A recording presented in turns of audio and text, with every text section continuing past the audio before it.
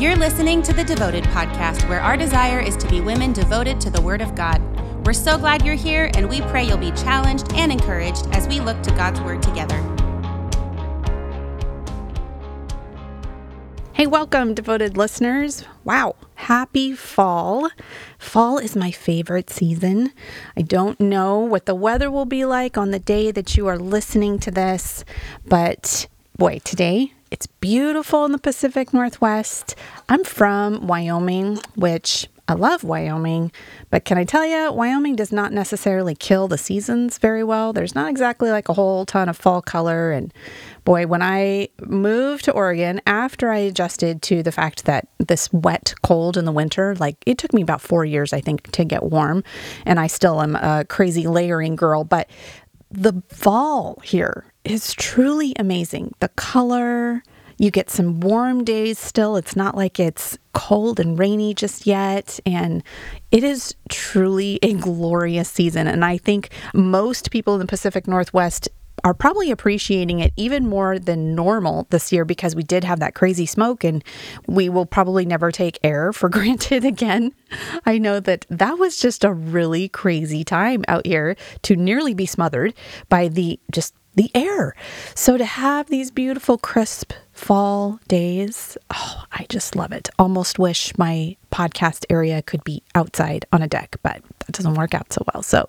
But want to tell you a couple things that are going on here at Athey Women, which is a Devoted Podcast, is a ministry of Athey Women, but we just launched our Psalm 119 Way of the Word Bible study. So it's been going a couple weeks when you guys are listening to this. But if you didn't get a chance to be a part of that, but you still would like to check out the study, do it. Go on to the Athey Creek website and you can still get the book. You can do it on your own. You can do it with a small group of yours. All the teachings that are going to go with it, we'll have those available for you guys to stream from the atheycreek.com website or the YouTube page, either one, the Athey Women YouTube page. But you can link and find all of that information on the atheycreek.com women's ministry page. That's kind of your one-stop shopping for all the things that are going on with that. The podcasts are there, but then anytime that there's the Bible study stuff, and we'll keep all of that current there. But I'm really excited about that. It's been so amazing to see all the women that are excited also to get into the Word. And it's just so thrilling to see that. So I love it. So if you didn't get a chance to be a part of that and you would like to in some way, or at least get the study and do it on your own, go over there and grab that. The small groups are already going, for the study itself, but you could still do it on your own and kind of put your own group together. And I would just really encourage you to do that. It's really, really great to get a group together. Sometimes I think there's a little extra layer of accountability with that, but then also just during this post-lockdown, some of us still a little bit lockdown stage, but sort of emerging into being able to fellowship with one another again and have a little bit of that connection is so good. We are doing a lot of the virtual small group stuff now. And who knew that we could do small groups virtually? We had no idea, but so many people have really been blessed by that. So don't let the fact that you can't go somewhere stop you. You can always put together a small group of your own, even through Zoom. So anyway, I think that's really fun to do. So I wish that we could just sit down face to face and just have this chat. Today, we're going to tackle a topic a little bit that when I first say the word, you're going to be like, oh, goodness, thank goodness I can check this one off my list. I do not struggle with this, and this is not a big deal. So with that amazing preface, what I want to talk about is idolatry. And like I said, as soon as I said that, you were probably like, oh, cool. That's something I can check off. Probably when I said the word, willing to bet a couple images, probably quite literally, came to mind. My brain goes back to some Old Testament type pictures of actually little or perhaps sometimes big, but physical idols. We read about that in the Old Testament and we see that in the New Testament. You think of the Greek and the Roman gods and goddesses that people used quite literally, that were created out of wood and gold or marble, whatever they made them out of. And as ridiculous as it sounds to us in 2020, they would worship that thing. They would bring offerings to it. They would sacrifice to it. In sometimes extremely horrific ways. But these idols their central part of their culture, their faith. I mean, they believed in these things, even when we strip it down and you're like, wow, that's something that's made physically out of your hands. I'm going to read a passage in a little bit in Isaiah that's going to talk about that. It seems silly to us. Why would we do that? It seems so crazy. I got to see a little bit of this type of idolatry a couple of years ago. I was super blessed to go on a Journeys of Paul trip with our church that took us through a bunch of the cities that Paul was in during his missionary journeys. But we got to go to Corinth and Philippi, among several others. But one of them, the showstopper for me, was Ephesus. We got to go to Ephesus. And Ephesus, it was the home of the goddess Artemis to the Greeks. She was called Diana to the Romans.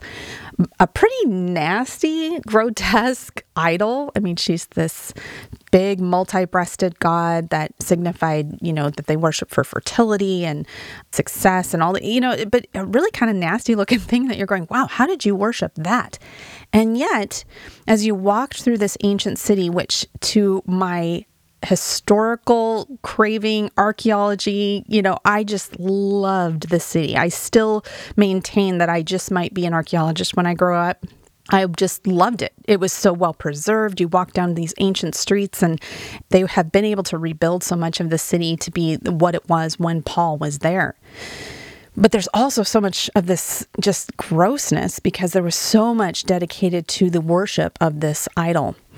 And that's when we look at idolatry. Those are the images that we probably conjure up in our mind. That's what it kind of looks like to us in the Old Testament. Idolatry, the definition is worship of images made to represent Yahweh, so the true God, or a god, a false god. But it's image worship, something that we're going to pay honor and tribute to, but it's a created object. And the reason I say that sometimes it's images to represent Yahweh, the real God, is because we do see that even in some Christian faiths. You see that in Catholicism some, where there will be images of Jesus that are honored as an image of God, but that image itself is worshipped, and that in and of itself is idolatry right there. In Isaiah 45, and I'm going to read a larger passage in Isaiah 44, because I want us to have kind of a picture of what this old school idolatry looked like, because as I then want to take us to what it is in our day, then I want us to not forget what the connotation was in the Old Testament. In Isaiah 45, it says, "Ignorant are those who carry about idols of wood, who pray to gods who cannot save."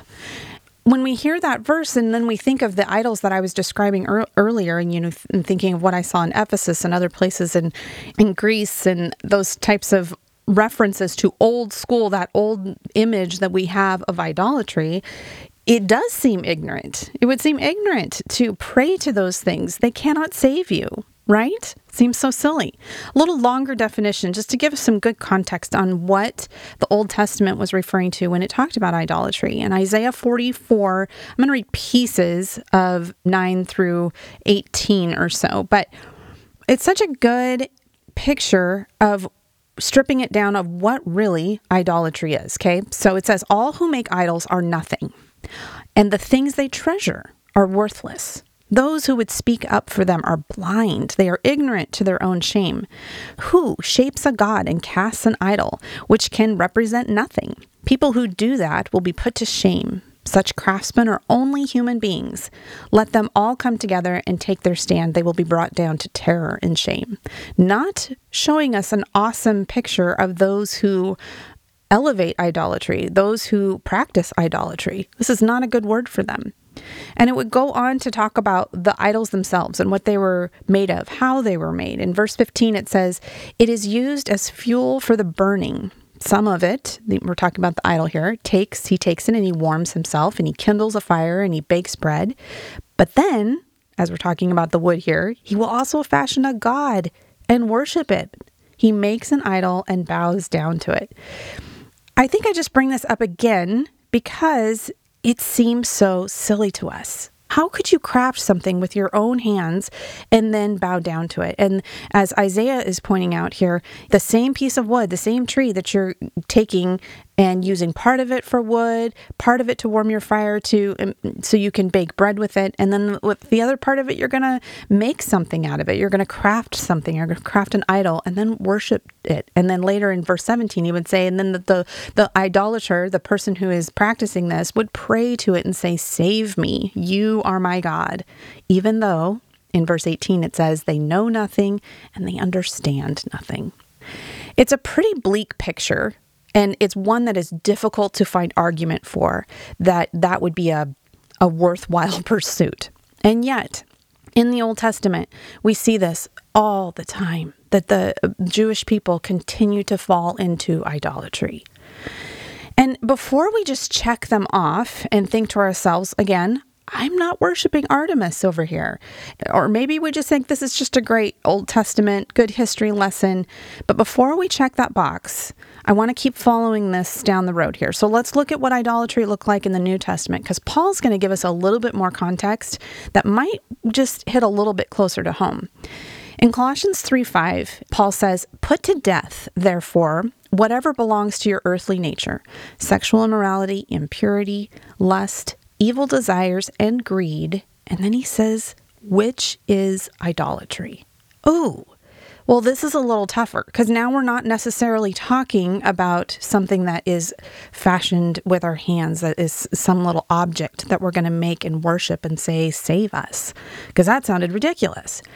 But what else is idolatry? Well, Paul is going to tells us here that it's impurity, lust, evil desires, greed. All of these things include, this is part of idolatry. So it isn't just that object. I went back and did a little study on some of these words. And one of them, impurity there, that is just referring to cleanness. But it's more than just our physical bodies. That's beyond what it's talking about here, because the mind is an integral part, an integral aspect of our personality. And what we have as part of our attitudes and motives, those are also, they're going to form our behavior, our thoughts, the expressions of our mind, all of those things. Those are all within that definition of impurity, that cleanness piece. So if you think about that, you think about, oh man, our motives, our attitudes, the things that can govern our behavior, that is also idolatry, according to Colossians 3:5. Another one in Ephesians 5:5, it says, "For you may be sure of this, that everyone who is sexually immoral or impure, or who is covetous, that is an idolater." And this one, again, it's easy as you read these things to go, man, that's just not me. I'm not worshiping false gods. The impurity one, well, that got a little closer to home, because could I have attitudes and things that form my behavior that are not what they should be? Yeah, I probably can. So, okay, maybe I can be in that idolatry camp. And then Ephesians 5 brings this even to greater light to me when it brings up who is covetous. And so this is just where we're going to start drilling down on this a little bit more. The definition of covet is a strong desire after the possession of worldly things. Covet, a strong desire for the possession of worldly things. So we can go a couple tangents with this. I think the most obvious one, we're told in the 10 Commandments even, to not covet. Pinterest, anyone? Right? I mean, why we as women love to go to Pinterest. And I'm not saying that Pinterest is all bad to pop on there and check out decorating ideas for your house or whatever. I actually always appreciate that, because I find myself probably one of the least creative people possible. And it's really fun to go on and check out somebody else's giftings in that area. And I can do that. If they just say how to do it, I can probably make it look okay. Those recipe things, there's a site you can go to and you can put all the ingredients that you have in your kitchen, and it'll tell you, hey, this is what you can make for dinner. I sometimes feel like people like me need that for decorating. Like, here's what we have. How do I make this look good? Because I think that would strike that good balance, because the problem we can go down with Pinterest and the things that we see, these amazingly perfect homes, is we can start to have a strong desire after the possession of worldly things, right? To make our house, to make our living room, to make our bedroom look exactly like that picture, and have that desire to do that. that is something that we need to be careful on, because then that can kind of bring us down a road of discontentment. And it's a covetous attitude. It's coveting. And as we're pointing out in these couple different scriptures here, that is a level of idolatry here. Like Paul is identifying coveting in that way, in the context of idolatry. But there's another aspect to coveting as you dig down on that word a little bit. And it implies a self-idolizing. And the other part of the definition was a grasping spirit. I really started contemplating on that piece of this definition for covet, implying a self-idolizing and a grasping spirit. The grasping spirit, I see that within the Pinterest thing and the idea of, I want that thing. I want this to look like that. But the self-idolizing part of covet, that's interesting to me. And so I want to just drill down as we focus in a little bit more on coveting as a piece of idolatry. All along, I kind of want you guys to keep in your mind, in the back of your mind, that description that we read in Isaiah of the ridiculousness of the idol. Because I don't want us to forget about what we're talking about. We're talking about idolatry. But it's funny how there's a little bit a deeper layer that is pretty personal. And some of this is going to probably feel a little bit sharp to us. But we need to realize that this is what we're talking about. And idolatry is a really big deal in Scripture. So if we can look at this piece of idolatry, the coveting piece, the self-idolizing of that. And how does self manifest itself in this way, in idolatry? How can we be our own idol? And it does sound kind of base, right? That sounds so wrong to think that we would perpetuate ourselves as an idol. Again, if we're going to go back to that Isaiah picture of idol and they're carving and crafting something out of wood, it seems completely preposterous to us that we would like take a piece of wood and then try to make it look like ourselves, and that's the thing that we would worship. But equally ridiculous, equally empty, and equally true is when we make ourself an idol.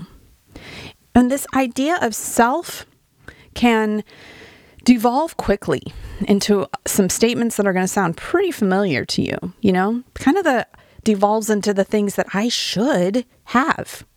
You can hear that covetousness piece right there. You can hear that grasping spirit. I should have this. And another way of looking at that, and maybe a word you might hear in that, is entitlement. How do we turn ourselves into a thing to be worshiped? Maybe through entitlement a little bit. Think about phrases like, I deserve to be happy. I deserve to have it all. These are things that are not uncommon to us.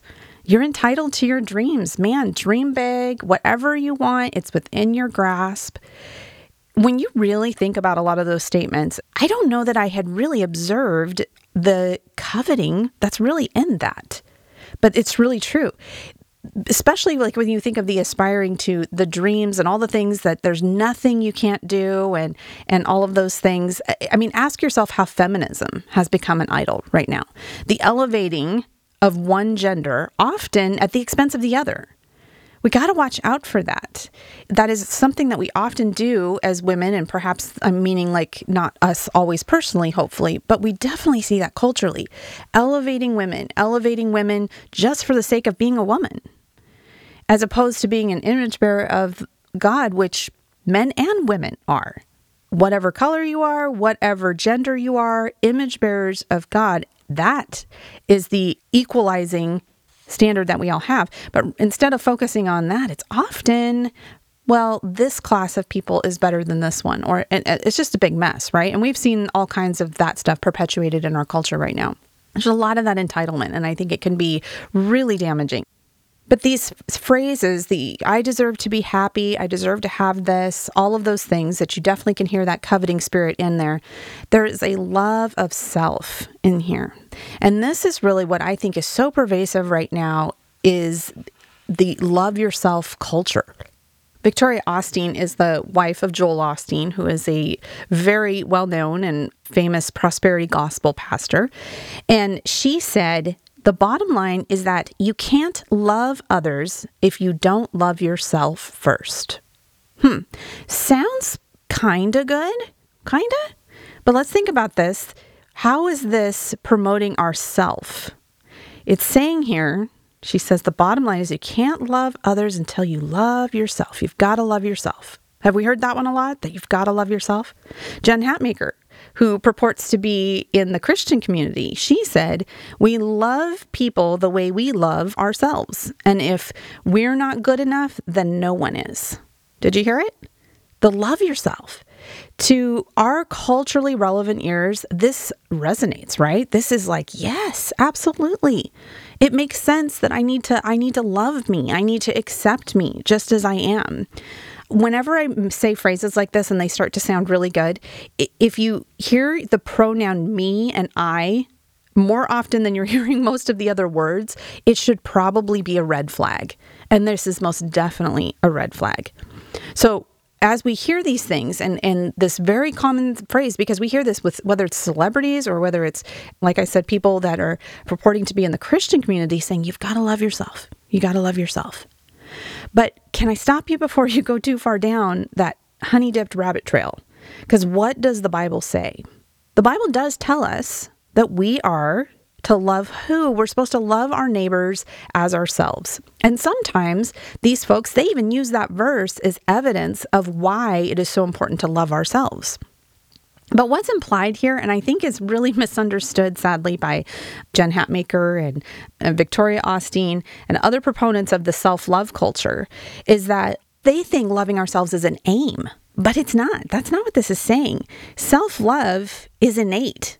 Jesus is drawing the comparison on something that he knows as our creator that we already know how to do.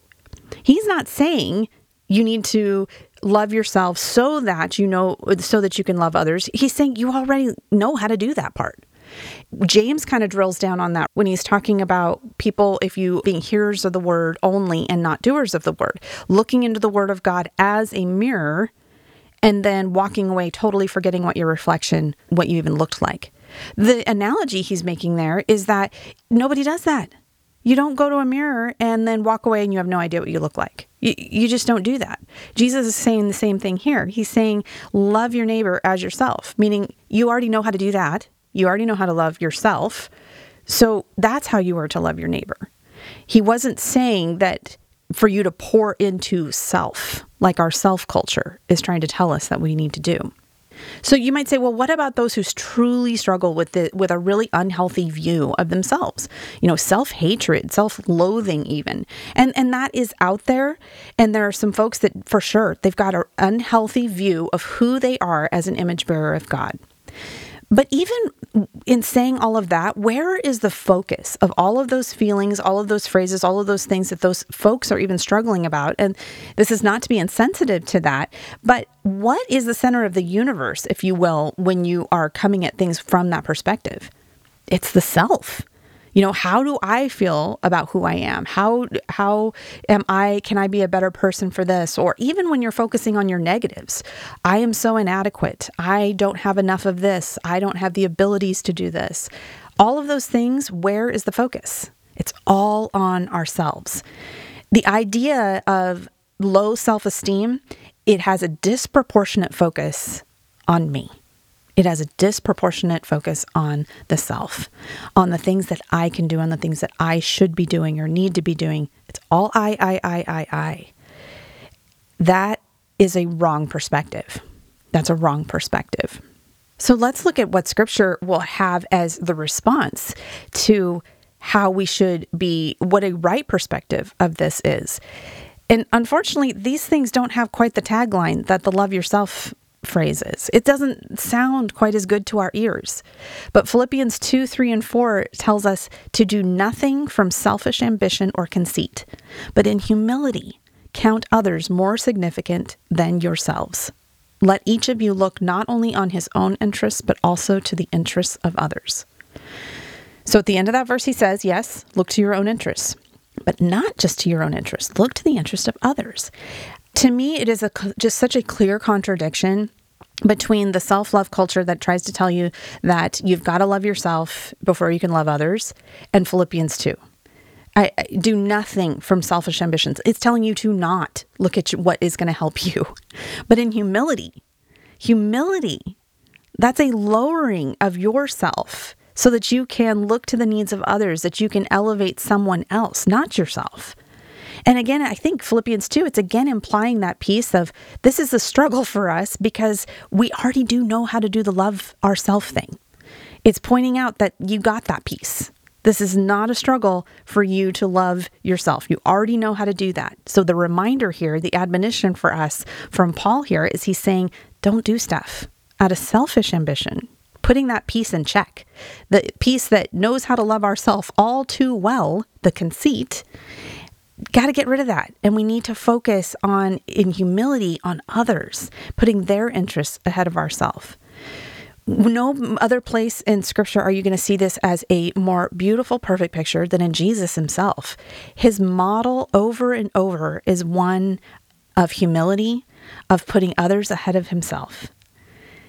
It is not a lot of self-care when it comes to Jesus. And I know even by saying that word, I've probably offended some people, because I'm not telling you to not care for yourself, but what I'm asking you to have as a layer onto that is putting others ahead of yourself. Do nothing out of selfish ambition. If you can look at all the things that you have highlighted in your self-care section of whatever that looks like, and if you can do Philippians 2, 3, and 4, and they don't come at odds with each other, then you're probably just fine. But doing nothing from selfish ambition. And we got to make that check, because it's just so easy for us to tell ourselves that, well, I've had it so rough, so I deserve this. Man, we don't deserve anything. We do not deserve anything. And I know that's not super popular here, but it's just what the word says. So a couple scriptures here on this too, on our proper perspective on this. Jesus reminded us in Luke 9:23, and he said to all, if anyone would come after me, let him deny himself, take up his cross daily and follow me. For whoever would save his life will lose it, but whoever loses his life for my sake will save it. Obviously, this sounds so crazy contradictory to our culture, because he's telling us to deny ourselves. I would be so hard-pressed to probably go 5 seconds on social media and find something that was promoting a spirit of self-denial. It's just not a thing that is something we want to perpetuate. And it is crazy to me when you see that even some Christians are not supporting that, and they are pushing more of this self-love piece. It is a contradiction to the model that Jesus had for us. I also love Galatians 5:24. when he says, and those who belong to Christ Jesus have crucified the flesh with its passions and desires. And this, in the next passage I'm going to read also, they just highlight to us what we do with these things.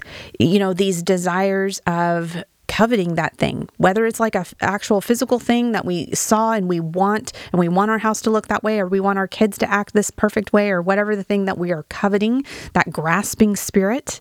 Maybe it's that. Or maybe it's this self-love piece of making sure I'm loving myself and all of these things. What do we do with those kinds of desires? And I love how in Galatians it says that if we belong to Christ Jesus, that our flesh is crucified, even with those passions and desires. So that's sort of like a spoiler alert here on where we're going to end up, on what we do with this stuff. We give it to Jesus. We give it to Jesus. In 1 Corinthians 10:35, another just a good focus on if you've got your self-care list on all the things you're doing. Can you put it with 1 Corinthians 10:31? And if that works, I think we're in good shape. Because that one tells us whether we eat or drink, whatever we do, we must do all, not merely to please ourselves, but to the glory of God. Man, can the things that we are doing, can that be the answer for it? Anything. Whether we're eating or drinking, whatever we do, we must do it all not merely to please ourselves, but to the glory of God. I think that pretty soundly says what Scripture's opinion is of the self-love culture. But important to put into the context, how did Jesus love us? In Romans 5:8, it says, but God shows his love for us that while we were still sinners, Christ died for us. I so love the freedom in that. Because here's where we have the best possible news in all of this. That he loves us. He even died for us. in our mess. He did not wait for us to get it all dialed in. Again, you can see the hole in the argument that we must love ourselves first before we can love others. That is just idolatry of ourself. And nope, we don't need to have it all dialed in to love others. Jesus gives us that perfect model in the answer to our sin of idolatry. And we need to be honest with ourselves that just say it for what it is. It sounds like idolatry is like a super old word. And so, no, we're not doing that. Well, are we?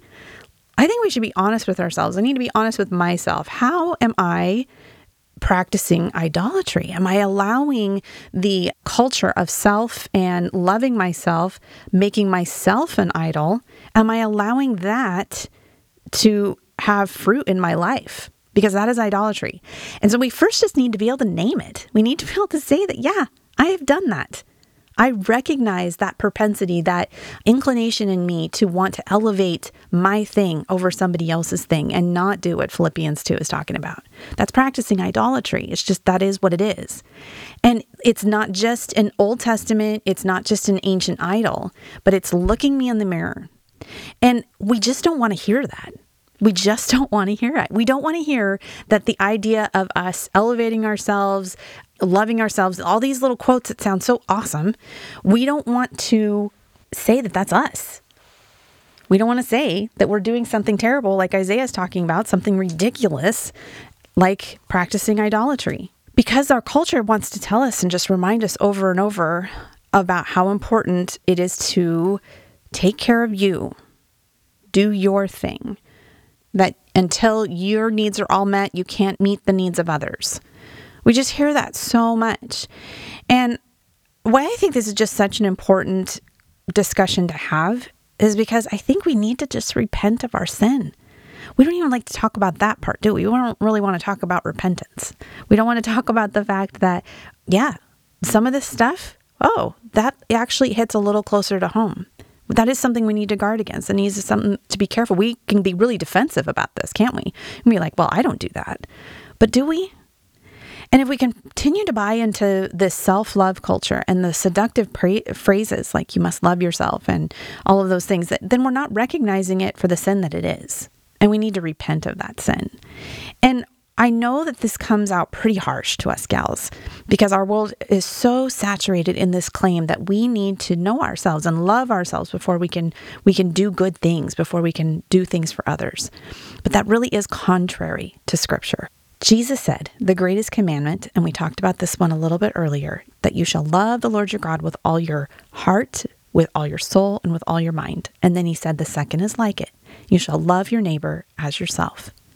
So if that is our charge, how do we do that?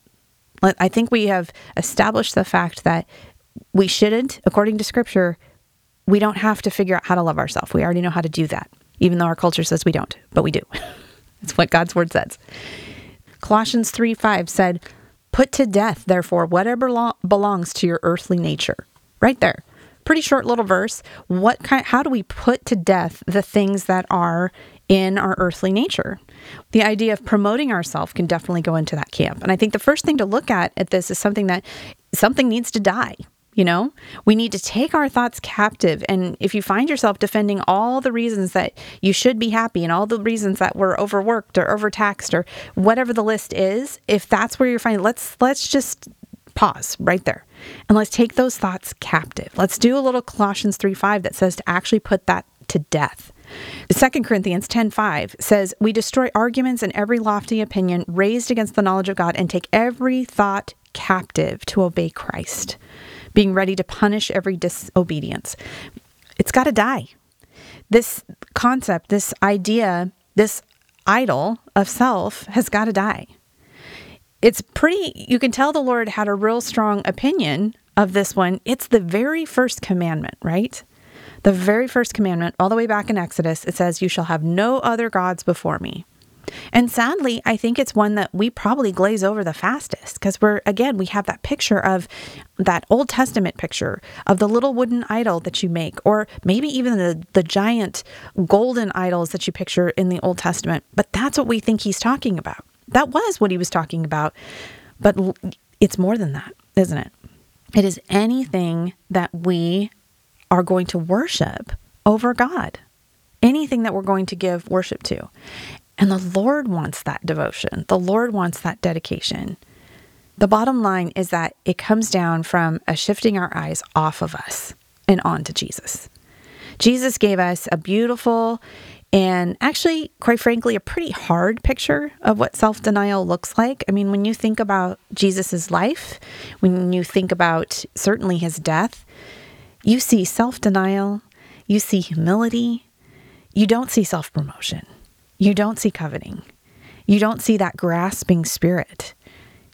But this encourages me because I think when we feel weak in our own strength, and when we're in those moments where those ideas of, boy, I sure deserve this, or I should be having this, when those start creeping in, we get to do a couple things. We get to take those thoughts captive, recognize that they're sin, repent of those sins, meditate on Jesus's example on all of this. He did this. He gave us the ultimate example of what self-denial and humility should look like. But we've got to take our eyes off of us, and we have to look to Jesus that really is going to satisfy us. I love this simple proverb in Proverbs 16:3 that says, "Commit your work to the Lord and your plans will be established." It's a pretty simple, principle there in the proverb. And I think there's all kinds of application with it. But I came back to that just simple proverb as I was discussing this, because I think this is clearly a pretty tough and not a very popular word for us, probably for anybody, but particularly women. We just are told these lies all the time, and it can start to seem like they're true. And it's easy to just hear them and almost get overwhelmed. Either that I've messed up, or I can't believe I have allowed this to creep in. And you can just start feeling down on all the things that you've done. But that isn't what Jesus would have us do. And I think, while I know that in parts of this is definitely a hard word for us, and I think the Lord intends for his word to have correction to us. It's not going to feel good. We've talked about that lots of times on the podcast. Just because something in Scripture does not feel good to us doesn't make it not true. In fact, we need to be probably more astute as women, since we have more of a propensity for the feelings piece, to really guard our emotion and our feeling when it comes to something. And if something is just sounding a little too good, let's really measure that against Scripture. Because when we do hear a phrase like, "you got to love yourself to love others," it can sound so good. But then when you go, oh, wait, is that Jesus's example? Was Jesus doing all kinds of self-love and all of... No, he was not. That's not Jesus's example. But then we can go, man, I'm not Jesus. I can't do this. And then that's when I come back to Romans 5:8, which is so encouraging to me, because it says that he didn't wait for us to be all together, that he saved us, he loved us, he died for us in our mess, in our inadequacy, in our sin, in all of it. So we need to come to him and repent of this. Call it for what it is. It's idolatry, guys. It is. It is idolatry. But okay, it's in Scripture. He called it for what it is, but he tells us what we can do with it. We can take those thoughts captive. We can give them to Jesus, who forgives us and loves us. And then the next piece of that, I think, is then just to meditate on his example. Let's not meditate too much on the examples that we're seeing around us of, even Christian leaders and people that are gals that are telling us how important this taking care of yourself culture is. We need to look to Jesus and away from ourselves. Thank you for tuning in to the Devoted Podcast. We are a ministry of Athey Creek Christian Fellowship in West Linn, Oregon. For more resources, or if you need prayer or encouragement, send us an email at devotedpodcast@atheycreek.com.